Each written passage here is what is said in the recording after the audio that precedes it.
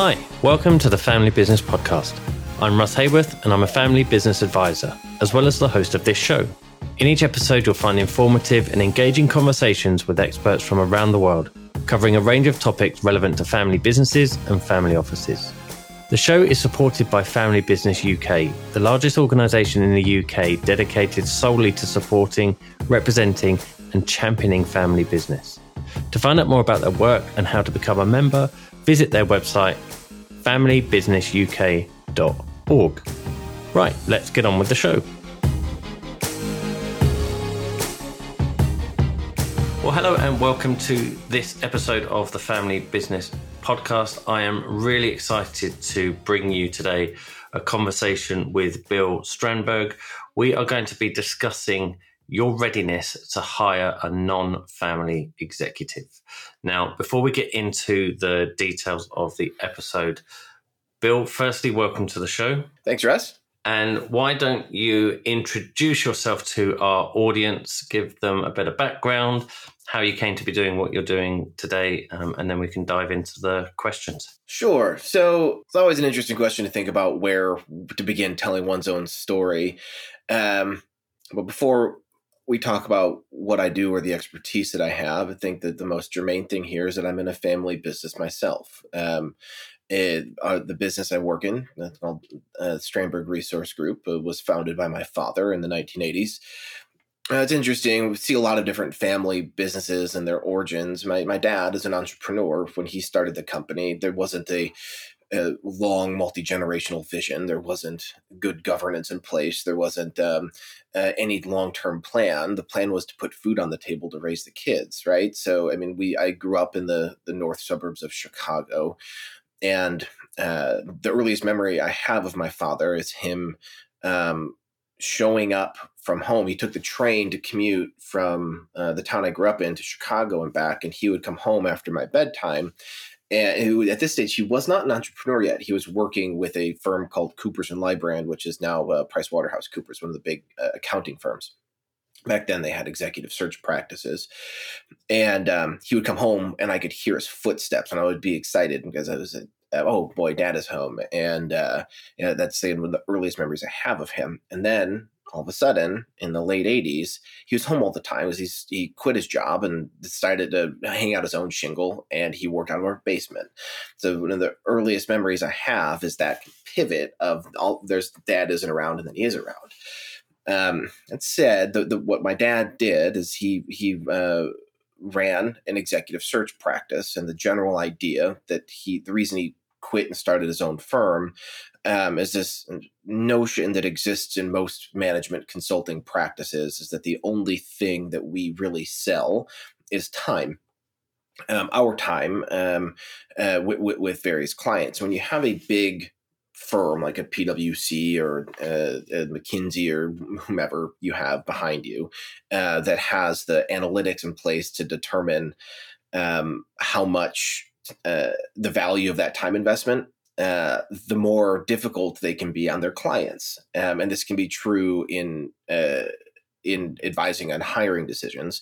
When you have a client that has greater needs, that extends the life cycle of the contract and devalues the project in terms of the accounting and revenue earned off of that project.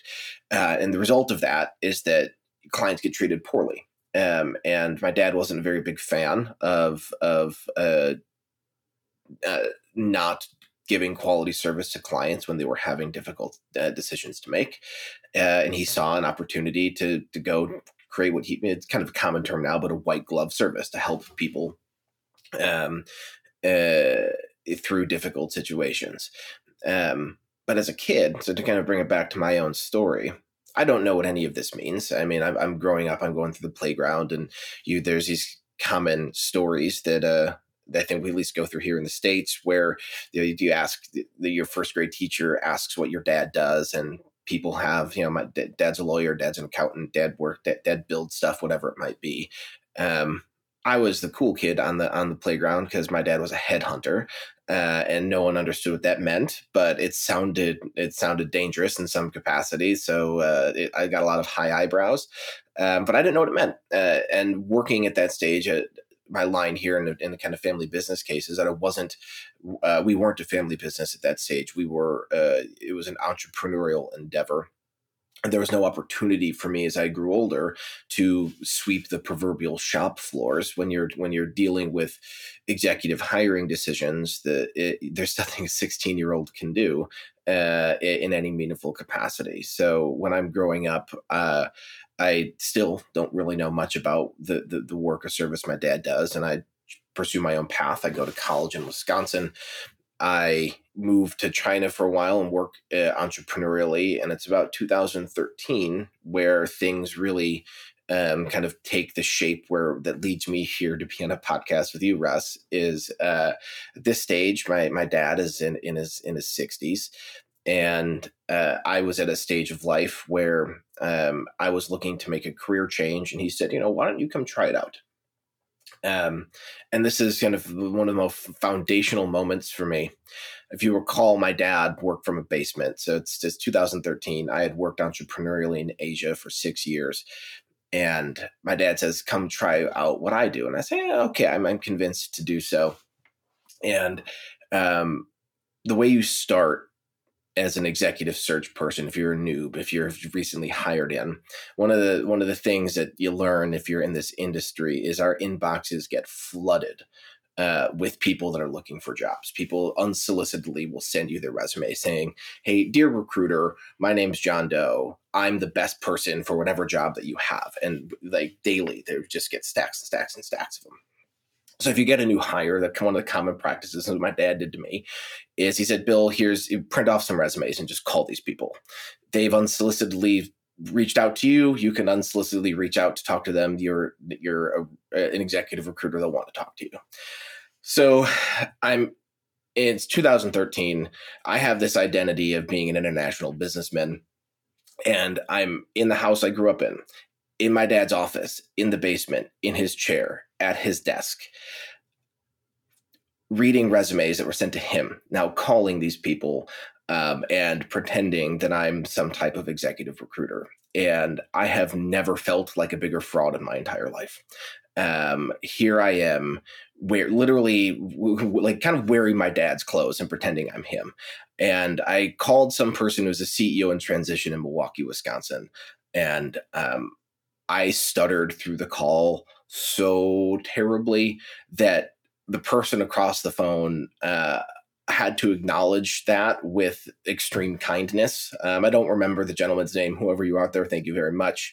I was miserable through that particular call.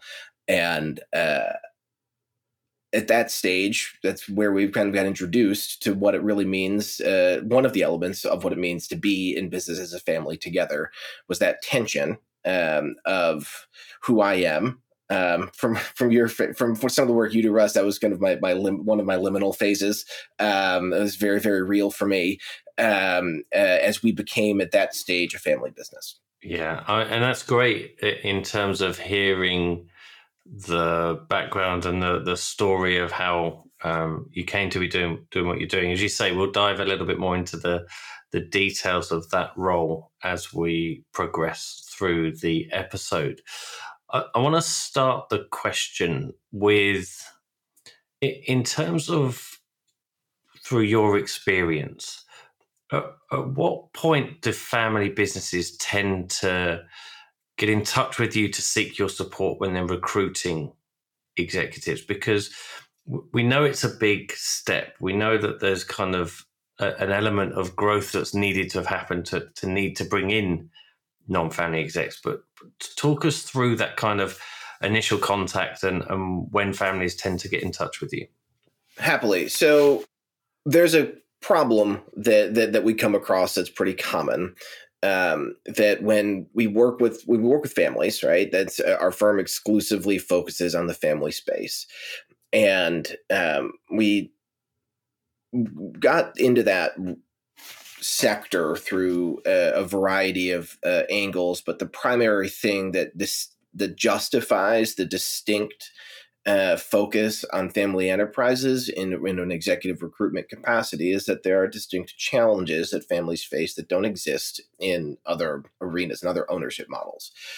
The challenge that we face is that in a nutshell, we're oftentimes reviewed as a recruitment firm. And so the client, the family business says, Bill, here, this is what we want to do. We need to hire a CEO, a CFO.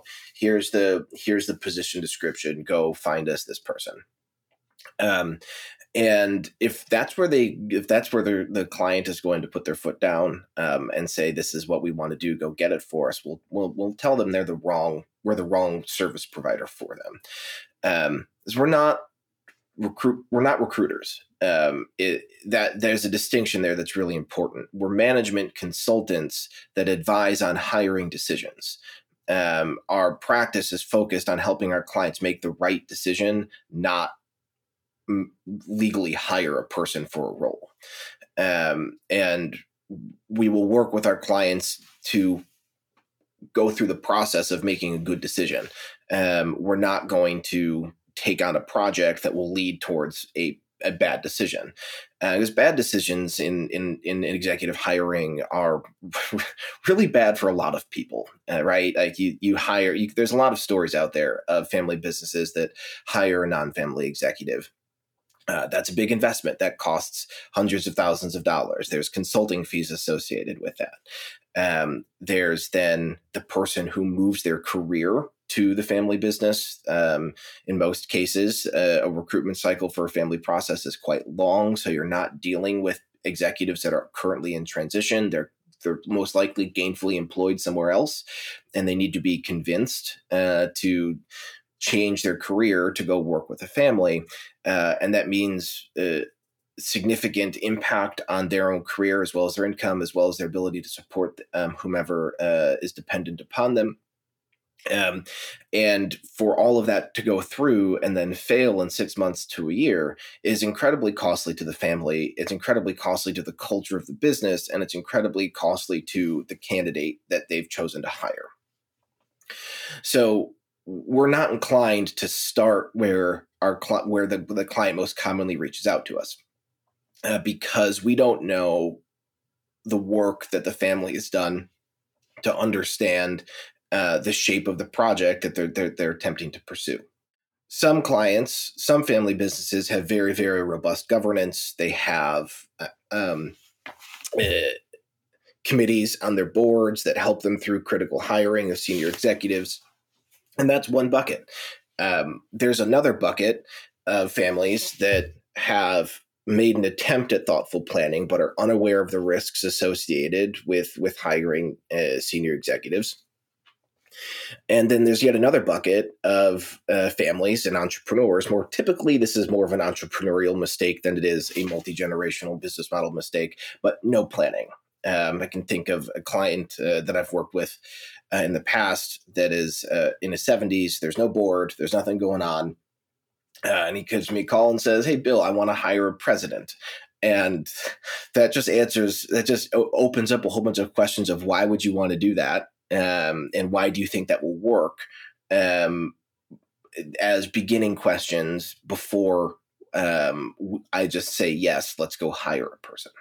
You obviously mentioned within the response around the fact that you're not recruiters in the sense of someone coming, oh, we need to fill a position, and you go, right, we've got 5 candidates here. Let's see how we can get a match. You kind of almost pause and go, how much have you thought through in terms of the actual process? What response do you typically get from families who are kind of coming to you to go, we think we need to take this step in bringing in a senior executive, and then almost the pause button being hit and sort of taking them through that process in a much more methodical and deliberate way? Is that generally positively received? Is it?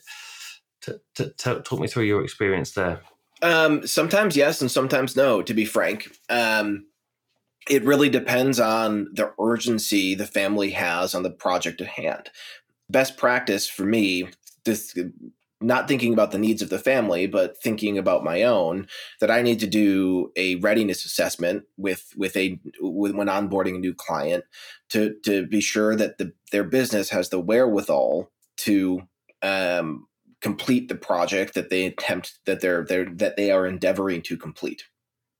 Um, so there's an element, Russ, of the world of recruitment that's extremely transactional.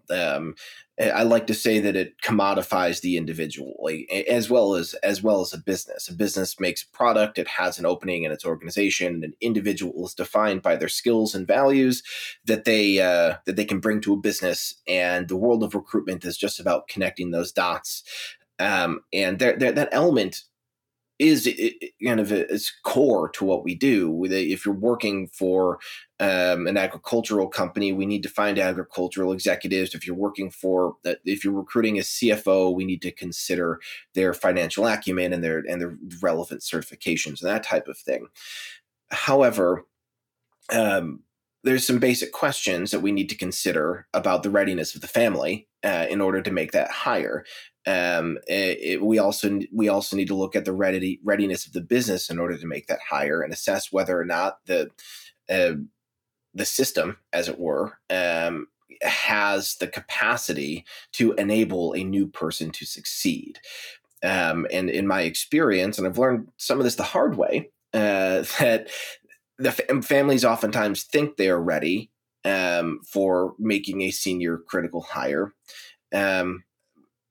But they are sorely mistaken, and they make a hire, and it becomes a painful process.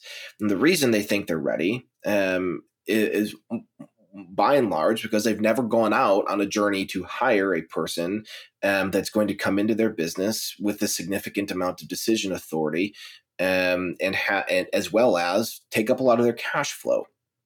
And those two components create a lot of difficulty, both for the family and the culture of the business. And if we don't sort that out before we begin going to recruit and go out to the market to find individuals that are suitable for their business, we'll find executives that look great on paper, but will fail in the long term because there's a cultural mismatch between the executive and the family.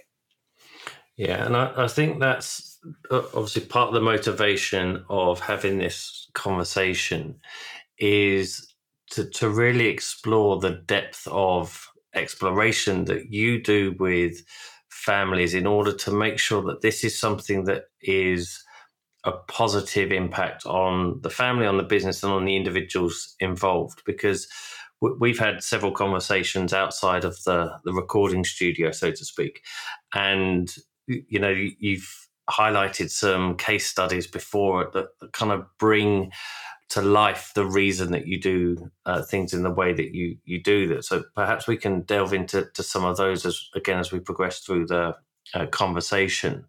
What I'd be really curious to explore as well is how you go about speaking with families. You mentioned there's some questions. I don't want you to give away your entire process, but how do you help families to explore their readiness to bring in a senior executive? Sure, that's a great question.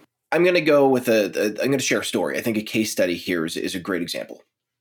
And it's a failure study. So this is one of the projects that I worked on about 8 or 9 years ago when I was early in this space. And at that stage, when I go back to the story, when I was sitting at my dad's desk, going through my own liminal phase, our firm was not family business focused specifically. We worked with a wide variety of ownership types and a wide variety of industries. But our identity as a family business, if you look up, go to our website and you look at the photo of my father and I, you'll find that we look very, very similar. My sister, by the way, is also involved, but it's easier to distinguish Kate from Jim and I. It means something when you walk into a conference room and you're very clearly a family. There's these assumptions that a large publicly traded company will make about nepotism and the qualifications of the younger person carrying the suitcase of the older person and that type of thing. In other words, what I'm trying to say here is that when we became a family business, it was a double-edged sword in that it cut badly when we were trying to sell services to large publicly traded organizations. But it cut very well when across the table from us was another family. And our foray into becoming talent advisors to family companies was in part because the market selected us. One of those early stories was with a business in the upper Midwest of the United States. And it's one of the types of projects that can exist in our space, is that the reason we were there is that the family had gone through a tragedy. And there's a unique organizational problem. Now, there's personal tragedy here. And I don't want to seem callous or crude by not addressing the personal pain of the family. That I think we take that as granted here. But what is interesting, and I kind of give this some caveats, because calling tragedy interesting, I think, is the thing that's callous. But it's only in a family enterprise in most cases where a loss of a family member will impact the entire management team. And as a result of that, the entire organization it goes through a tragedy along with the family. In this particular case, it was two brothers who ran a company, and one of the brothers passed before his time. And the surviving brother attempted to run the business. The one brother ran operations, the other ran sales. There's the operations brother who passed away. The sales brother survived, and his initial response, operationally speaking, was to assume the responsibilities of his brother as well as his own. This didn't go very well, shouldering both the emotional burden of losing his brother as well as the additional job responsibilities was too much for the surviving brother to handle, and he ran the business okay, but morale tanked. And it became clear that they needed to hire an operations officer, and our firm was selected to come in and do that work. What results is a conversation where we met with the owner and his advisor, happened to be his wife. And we started talking about the business and the needs and the problems that they were facing from a business context. And this begins to take shape, and we can imagine the position and how it will fit within their org chart. And this question comes up where they have next gens in the business. This is a G3 business. The two brothers that are in management had bought the business from their father, and now there's G3s that are in their early to mid 20s, and there's four of them. Two from the surviving brother, two from the one who had passed. And we ask the brother running the company and his wife about the next gens. And we hear their story. We understand who they are as people. We learn their names. And we suggest that we want to meet the next gens as a part of this process to recruit a chief operations officer. And the family puts their foot on the brakes. I say, no. And no, for two distinct reasons. And reason number one is business. That they're 20-year-olds. They don't understand what an executive does. They're basically interns. They're new hires. They should not be involved in senior executive decisions. And that's not appropriate. And then on the personal front, and the more important front, reason number two is they've just lost either their father or their uncle, and they're emotionally distraught. And asking them to take on this responsibility and be involved in this process as parents, they were concerned about what that would do to their kids psychologically speaking. And the mistake that we made was that we took the business owners at their word. We understood the perspective that these parents were taking about their kids, that as well as these business owners were taking about their early stage employees, that no, in another context, if you're hiring a chief operations officer, you don't ask the perspective of a person that's very, very down in the org chart. So we say, okay, that's fine. That was a huge mistake. It did not serve the family. It did not serve their business, nor did it serve the person that was hired. And the reason for that is it should be pretty patently clear, but I'm going to say it anyways, is that we went and hired a chief operations officer without the input of the next gens in the business. And that person lasted 6 months. Why? There's a new layer of management in the business one, but more importantly, this person who's effectively a stranger assumed the roles and responsibilities and authority of either the father or the uncle of the next gens. You inserted a person into the relationship that these people had with their father. Like there's this thing that exists, Russ, in families that it's really, really important to understand when we are recruiting for family-owned companies, is that it tends to be the case that if a family is in business together, running a business operation, that day in, day out, the way the family manifests its relationships with one another isn't through phone calls. It's not through going to baseball games. It's not through hobby. It's not through social interaction. It's through work. Father and son, mother, daughter, cousins interact in the org chart. And when you replace one of those relationship bonds, day-to-day in and out reporting relationships, discussions of profit and loss and inventory that tend to be from father and son or father and nephew or niece with a stranger, it's that person is capable of assuming the operational responsibilities, but patently incapable of assuming the familial responsibilities. But for the family, they're the same thing. And when you put a person into that stage without understanding that dynamic, that person is very, very, very likely to fail. And in the case of this business, this project that I'm unpacking for you, the next gens could not understand why their parents had chosen to hire a person to fill the role of their uncle or their father. And they could not respect the person that they hired, regardless of their qualifications or merit. It was unpalatable to an extreme degree, where the next gens effectively drove them out of the business. And it was a really eye-opening project for me. One is it really hits. It's not comfortable discussing tragedy, of course, but it really hit on some of the unique natures that families face, and it's only in family companies where this type of situation can occur, but more specifically where you have these overlapping roles of family and operational responsibility in the business.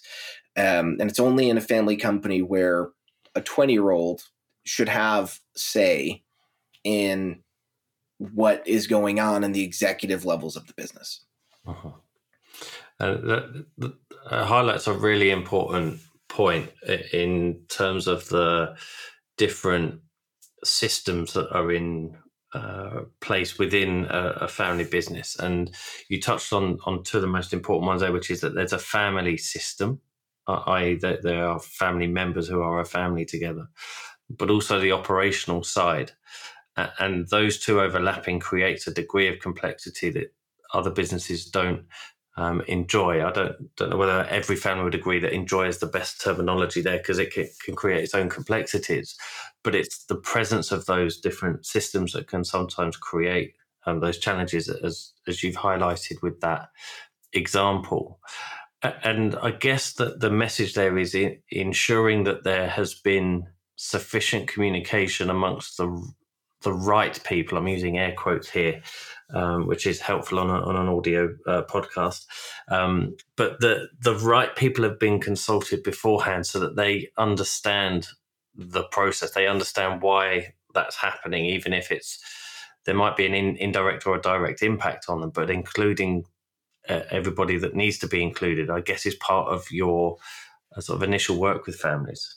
Yeah, absolutely. I mean, if you look at this case study, the parents and business leaders that were making those decisions were unaware of the influence that the next gens were going to have over the success of the hire that they were attempting to make.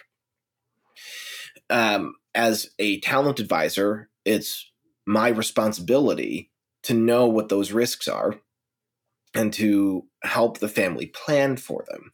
It would have made a huge substantive difference if there was time taken with those next gens to respect their role within the business, respect their role within their family, and help them understand why we need to go to market to bring someone in to fill this position, to take their input, to make them feel respected and included. It does just that. It respects and includes them, but it also trains them. In most cases, there's a plan for these next gens to ascend the ranks in the business. They're going to need to understand the whys of critical senior hires and how it's done. By robbing them of that education and not including them in the decision, I'm not saying it won't work, but the risks start to stack and the likelihood of failure increases. And it's the role of a talent advisor to be able to identify those risks and help the family navigate them. And the role of a recruiter is to fill an open talent requisition. Uh-huh. And that brings to mind as well, perhaps as part of those conversations, is families and family members understanding the influence that they may have by being part of the business owning family that go beyond the role that they fulfill within the business, or goes beyond the kind of position in a structure chart if it exists. And an understanding of that, I'm assuming, again, is a positive thing. It's present, but it's not necessarily understood all the time. So learning about that is a positive thing. Yeah, it's a positive thing, and it gets people on the same page and allows each person that has both I don't know if both is the right phrase here because there's multiple angles on this, but every person has a stake in the business, either emotional or business, has their voice heard, as well as an opportunity to be educated on what's at stake. And that process alleviates some of the risk that gets tied to making these types of decisions. Got it. And so what I'm hearing is that preparing the family and ensuring that they are ready is a very important and significant step in terms of making the decision to hire non-family executives. Yeah, there is. And I'd like to hit on another angle on this that's a bit more likely to resonate with someone who's listening to this, is that tragedy strikes us all at one type or another. The likelihood of tragedy intersecting with a need to hire a person is less likely. A more common issue of readiness is about it gets involved in succession, and I think I want to hit on this for a moment, Russ. I think of succession in three different ways. There's succession of ownership, of course, and the transition of shares of business from one generation to the next. That's a legal issue primarily. But there's also other types of succession that are more important in the domain that I work in, and there's three of them. Is that there's succession of authority, there's succession of responsibility, there's succession of influence. And when you're hiring a senior person into the business, those authority and influence and responsibility are transferred to another person. And it's oftentimes the transfer of those three things, the succession of those three things, becomes very, very emotionally difficult for the person who's acquiescing them. It can be there's one of the things we look for when we're vetting a new business is there a precedent for a non-family person in this role in the organization? In most cases, there's not. In most cases, you have a family member who's been in the business since they were very, very young, early in their career, and now they're in their late career, and the role has taken shape around them. The most common, easy way to articulate this is about money. It's very common if you're in a large enough business that necessitates a chief financial officer, the O in officer, means that they're a fiduciary to the family, a fiduciary to the business, and they will own the banking relationships. And that means they will expect to sign the checks. It means that they will be involved in investment decisions and will be invested in they will be imbued rather with the authority to spend money. If you go to the market as a family-owned company and you say, we want a CFO, but all financial decisions have been made by the family for the history of the business, and you go out and you hire an appropriate CFO for your business, whatever industry and scope or scale you work on, and you bring them on board and you say, great, now that you're on board, we want you to run the financials of the business, but we're not going to give you the banking relationships, or we're not going to let you spend any money. You have a very big problem. As a financial officer that's qualified will expect that decision authority. And that mismanagement of expectations is going to create a lot of conflict, and it will increases the likelihood that that person will exit. It's normal that the family will view the spending of money as a very, very personal thing. And they're not expecting to have to give it up. When they go out to market, what they're looking for is someone to assume the responsibilities to make sure that the financial organs of the business run successfully and that they're getting good financial advice from a senior person within the business that is qualified. They weren't expecting to acquiesce decision authority over money. And if that's not probed as a part of the recruitment process, then you get mismanaged expectations. And there's real market implications here too. Make the business sizable enough for this to be germane. Let's say they're doing revenues in the 2 to 500 million. Just to kind of create an example here, a business of that scope, a financial officer is a necessary function within the business, and they will need by nature and scope of the business to be able to spend money on behalf of the business. If the family goes out and recruits that person and does not address decision authority over how money is spent as a part of that process, they're likely going to run into problems with the market, because an individual that is qualified to be a CFO in a business of that size will already have decision authority over spending money. And will own the banking relationships, and they will have that expectation when they come on board. If the family's expectations are different than that, they will bring in a person and then on the context of one position, when in reality, they're more of a glorified controller. And the result of that will be a person exiting.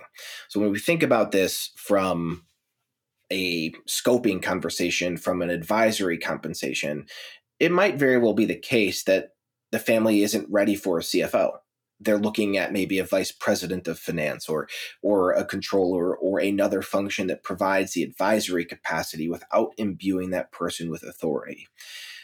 Or another alternative, this might be that they do need a person that has that decision authority, but before that authority is imbued in that person, they need to be able to demonstrate that they are a trustworthy employee. So you're hiring a person at a vice presidency level, but part of the design of the position is that they will, upon proving themselves to be a credible and trustworthy individual, be promoted to the CFO title in a, let's say, arbitrarily speaking, a year's time. That model then suits the family, it suits the individual that's being brought on board, and it makes the expectations clear on both sides, and thereby de-risking issues associated with authority, power, and influence. Mm-hmm.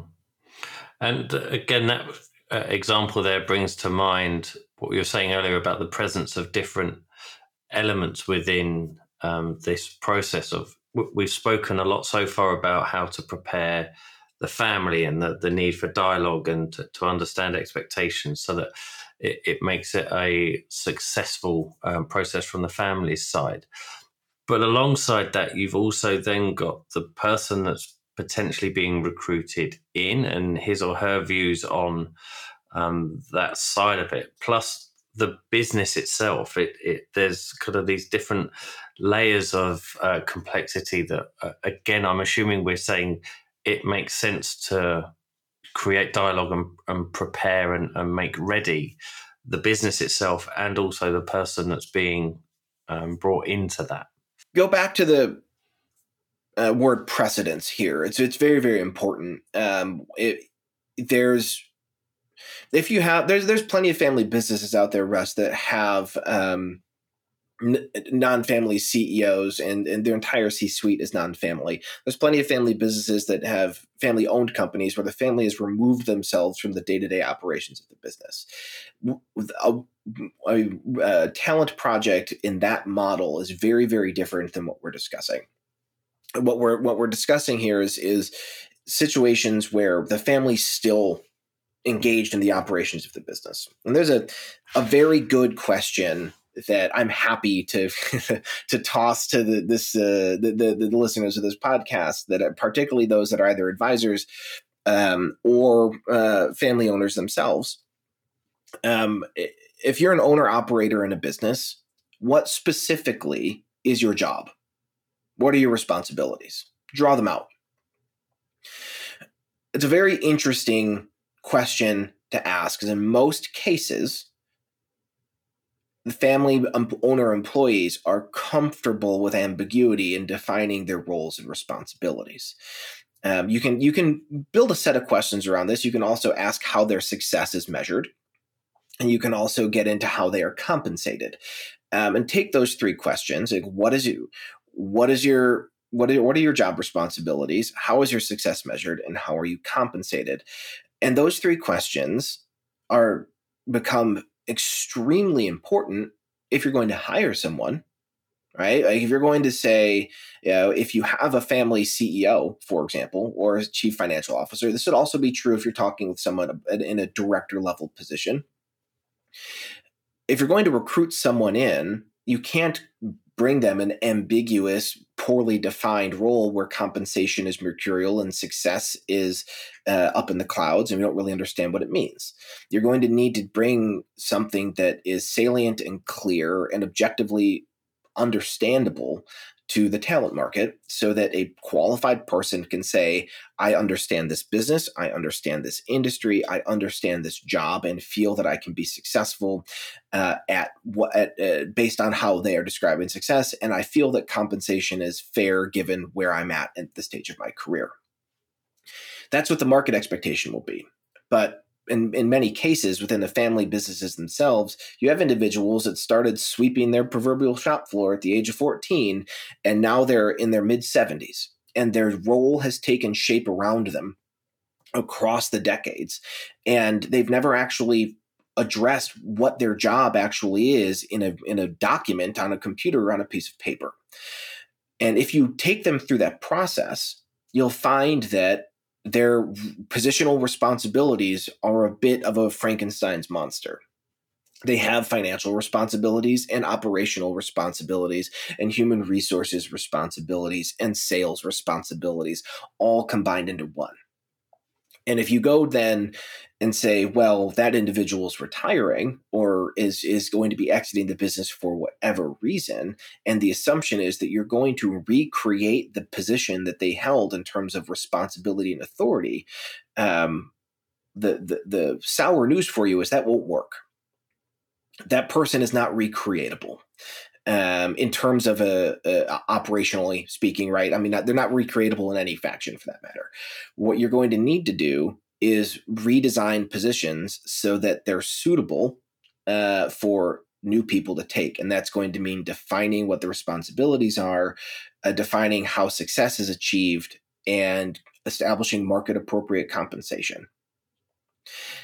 If they don't do that, again, the risk of a failed hire goes a lot higher.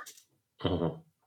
And again, I guess what you're speaking to there is the importance of having clarity over where on the org chart or structure chart someone might be being recruited into, their job description, but also the job descriptions of everybody within the organization. Because again, I've come across examples before where I've asked that question: do you have documented job descriptions and an org chart? And the response has come back, yes, we do. And I've gone, but for everybody? And they've gone, well, yeah, everybody other than family. Mm-hmm.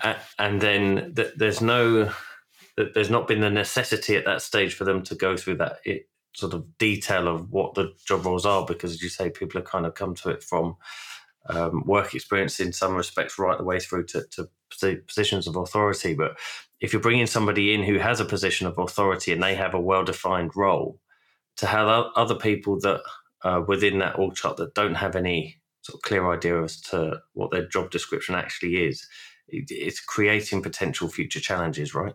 Absolutely.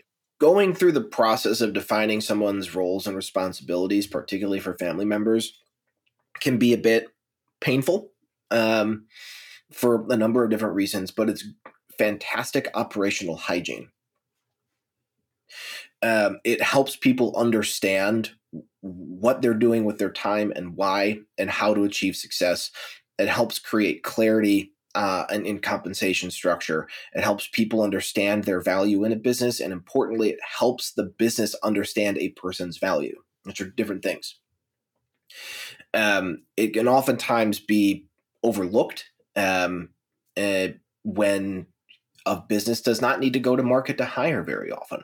And there's an element here that tends to be true. It's most often a great trait of family-owned companies that they have fantastic employee loyalty. And you have many, many, many legacy employees that have been in an organization, been with the family for 10, 20, 30 years. You even find it's common to find multi-generational employees of family companies where, someone's parents worked at the same business that they are now working at. And it's all kind of one multi-generational family partnership. That's great. And it's great when that happens. But when you have those long-term relationships, there tends to be this case where that operational hygiene that word I used before gets neglected because it hasn't been necessary. Kind of a weird thing, day in, day out, to ask a person you've been working with 30 years about what their job is and what they do, because everyone kind of implicitly knows. But a new person to the business won't implicitly know, and we will need to explicitly tell them. And the moment that we can't do that is the moment that the risk starts to increase. That makes perfect sense. I love the phrase operational hygiene as well, because that's an inherently positive phrase. I know some people might see hygiene as being too clinical, but I think in terms of the operational element of it, to help to create more around that continuity piece of the business and understanding where sort of control and decision making is happening. If you're bringing somebody senior into the business, again, part of that understanding from the person being brought in is that they would be able to influence some of those decisions. So if the family themselves are clear on what decisions do we want to have specifically for family members, which of those are we willing to delegate to our senior executives, helps everybody have a much better experience when they're brought in, because the cultural shock, for want of a better phrase, of coming into a family organization when perhaps someone hasn't been in that environment before, laying the foundation for that early in the process is going to be more beneficial than it being a surprise once people are on board. Oh, absolutely. There's a whole level of readiness that's germane to discuss here is not about the family at all, but about the employees of the business that the family depends upon for success. It is incredibly common, I've stated this just a moment ago, that you have legacy employees in a business. It's common that you have people that have worked and been raised in the business alongside the current generation of family leadership. And then if the family, by nature of circumstance, decides to recruit from outside and bring in a person who's new and unknown to the business and imbue them with authority and influence, it's natural that your legacy employees are going to be very uncomfortable with that decision, and it's going to create a lot of concern. And this, by the way, is true in any business when you're talking about succession of authority, regardless of ownership model. When employees find out that there's a new sheriff in town, the assumption is going to be that people are going to lose their jobs, that new sheriff is going to bring in his or her own new people, that there's going to be a change in power and a new regime is going to come in with that new person. Now, that might not be true. And in most cases, it is not true. It's advisable to a significant degree that the person who's hired not go through a whole bunch of terminations and hires in year one. But it should be expected that will be your legacy employee's number one concern. Clarity for the family is just as important as clarity for employees. It might even be more important for clarity for employees, as if the employees in the business lose morale and you start to then get poor performance, or worse, you get higher rates of attrition, it becomes incredibly costly in ways that are hard to define.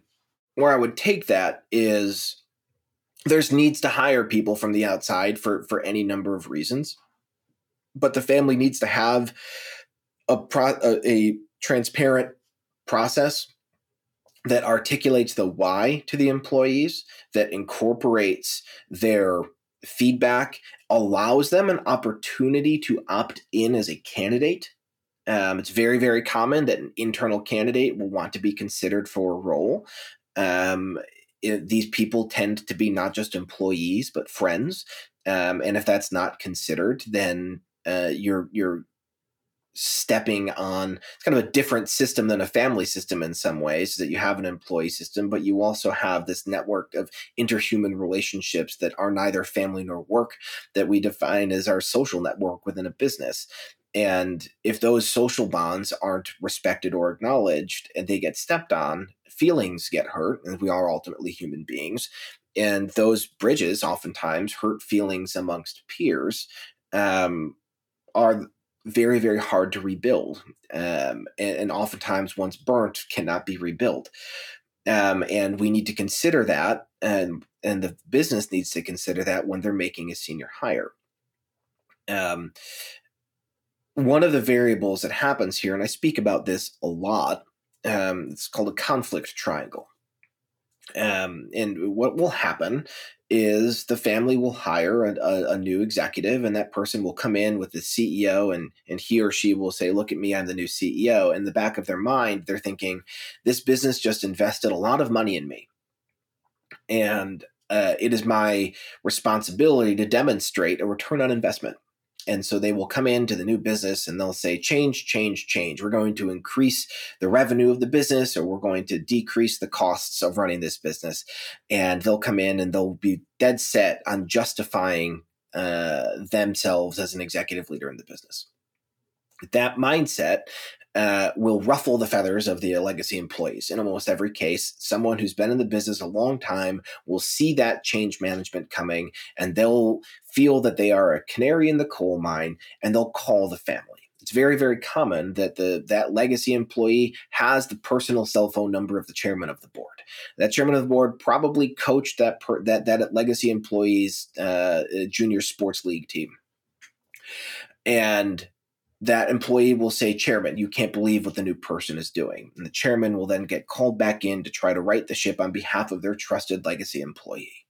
That is the failure triangle, right? And it's what I find so traumatic about that is it's relatively easy to avoid. The new executive needs to have an onboarding plan. This is about talent advisory. It's how are you defining success in year one? How are you setting up this person to succeed? What objectives are you giving them? If the objectives are financial in measure, you can expect that they are going to drive and make decisions that make the finances of the business look polished and better than they were in previous years. But if the measures are cultural, if the measures are meet and get to know every employee at a certain scale of business, I acknowledge that's not possible, but take the spirit of that idea, right? Understand the culture and values of the business as a measure of success in year one. Pin that measure of success to the person's compensation. It becomes a lot more interesting. Or perhaps, I love this, doing this one with clients, is you set up a monthly or bi-monthly survey of employees that measures the employee satisfaction with the new hire and how they're functioning in the business. Ask a series of questions. Is this person living our values? Is this person demonstrating good leadership? Whatever metrics you like. And then you look at the employee response over time, and the thread should be real uncertainty in the first couple of months.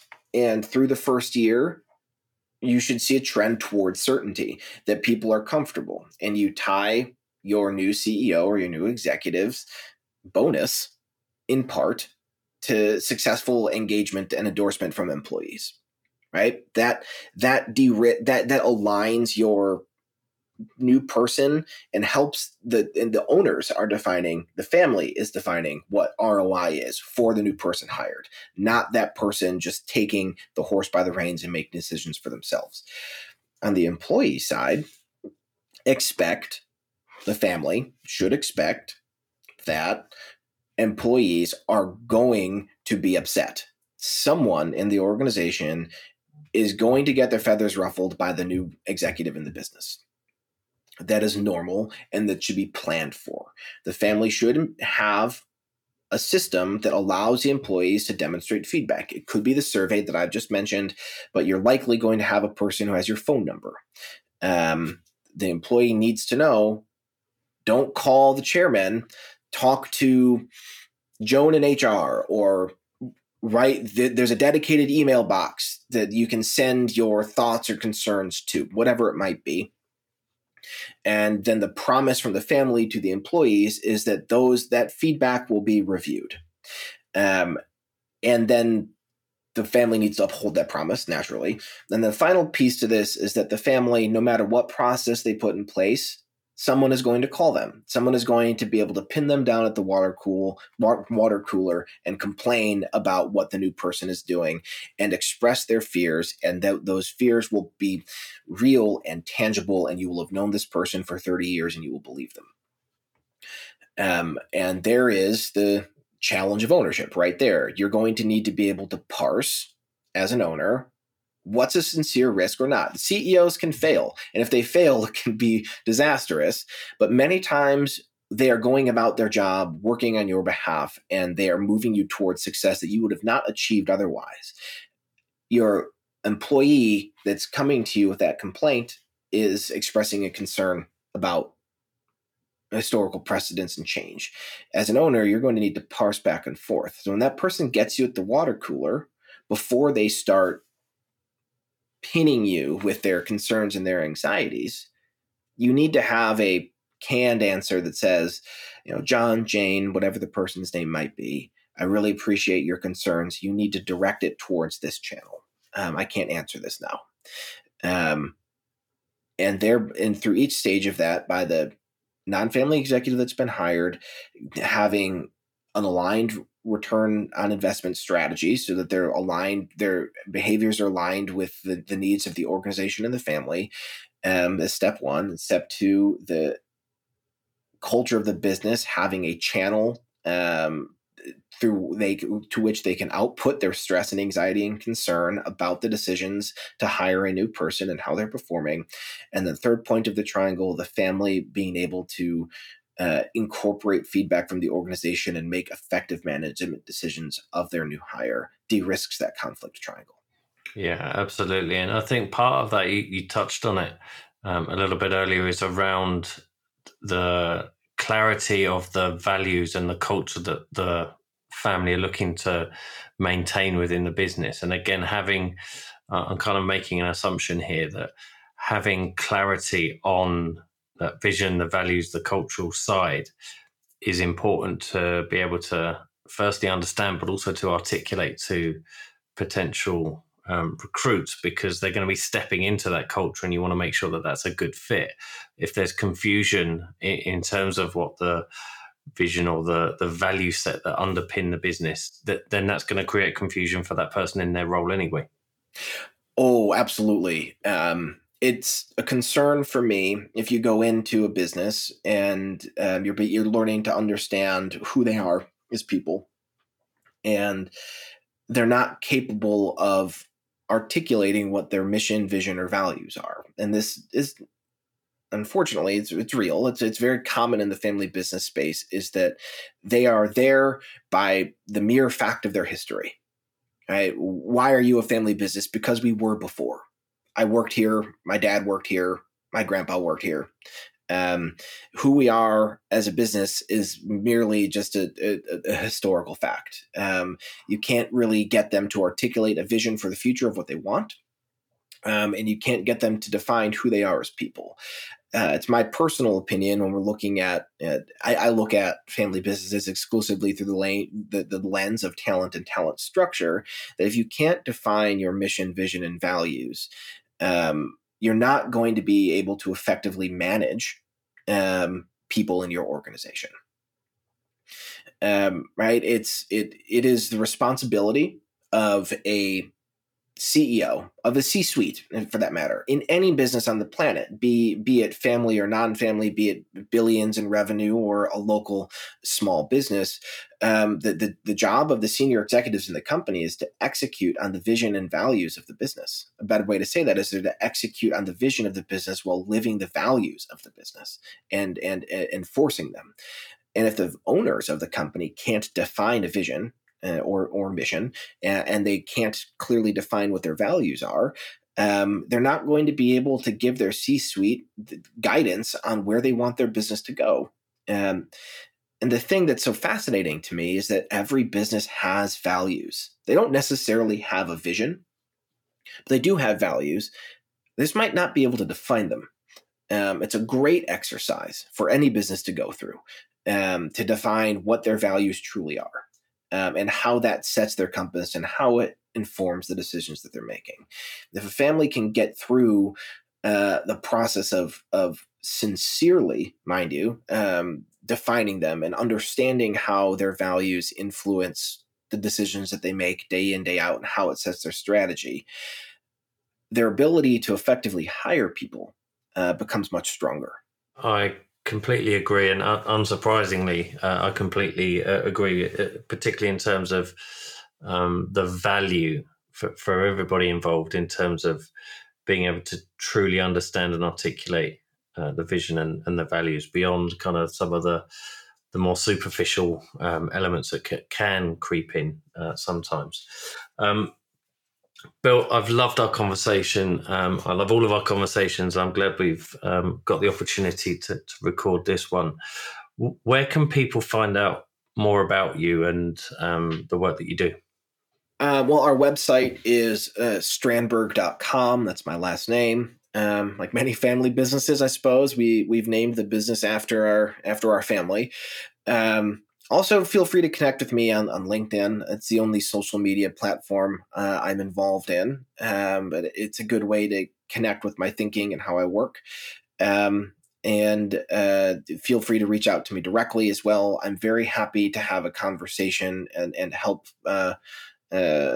people understand how I look at the world of business and families and talent. Fantastic. And we will make sure we put those links in our show notes.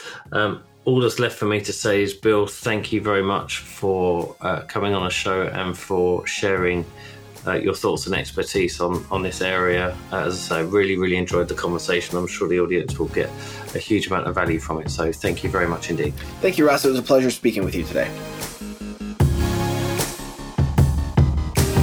Thank you for listening. If you found this episode useful, please share it with friends and family. And it would be great if you could leave me a 5-star review on Apple Podcasts. It helps the show get found by others who are looking for help and support with owning or running their family business. If you are looking for support with a particular challenge, you can head to fambizpodcast.com/work with Russ and find out more about how I may be able to help. Until next time, take care.